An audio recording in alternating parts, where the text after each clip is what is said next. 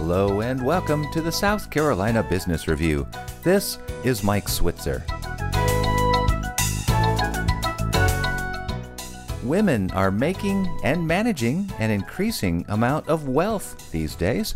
One contributing factor is that as aging baby boomer men pass on, they are also passing on the household wealth to their female spouses, who tend to be younger and live longer. But our next guest says that women in general continue to feel uncomfortable managing these investments. So today she is going to share some recommendations.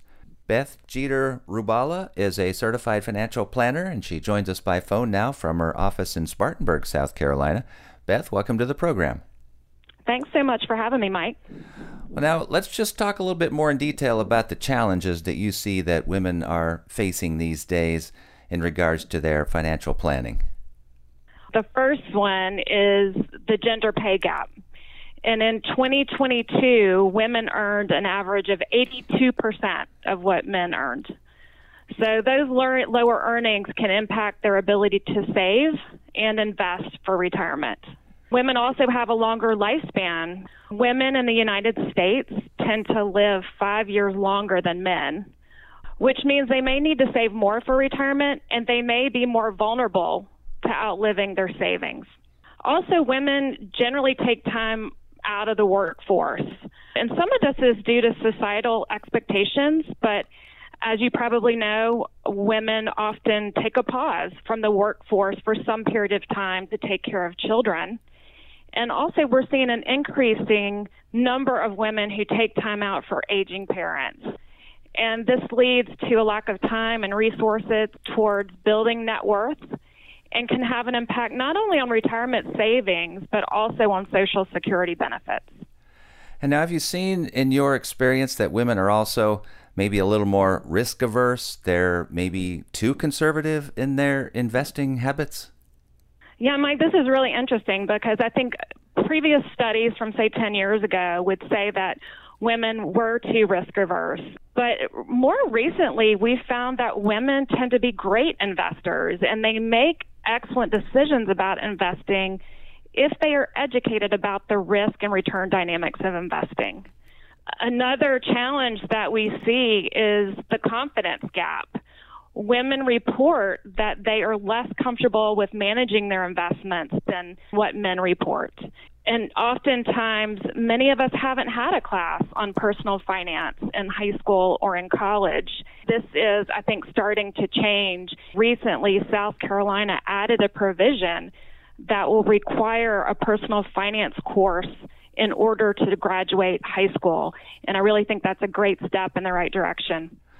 It is. And speaking of steps to take, I know you have some specific recommendations now for women to confront these challenges. You've mentioned the word education a couple of times. Maybe the first is involving education.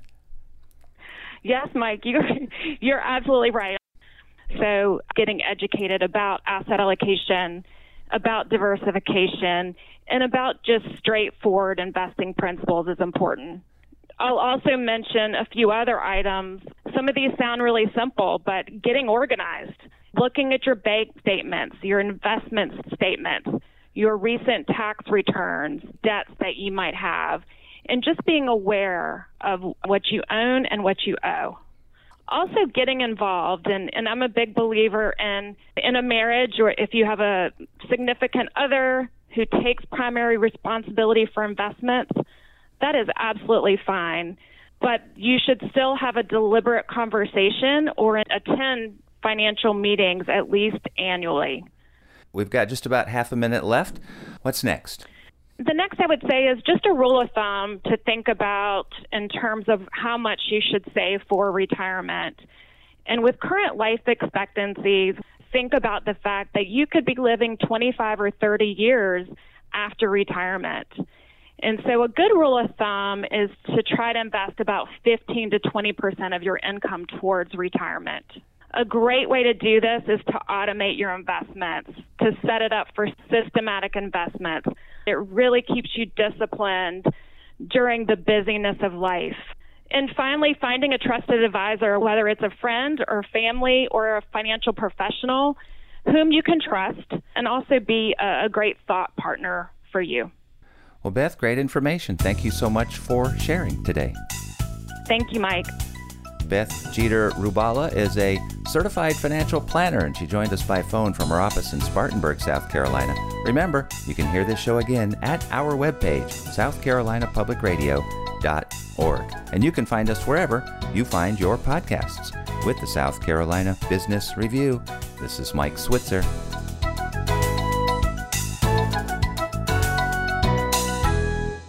The views expressed on the South Carolina Business Review do not necessarily reflect those of South Carolina Public Radio.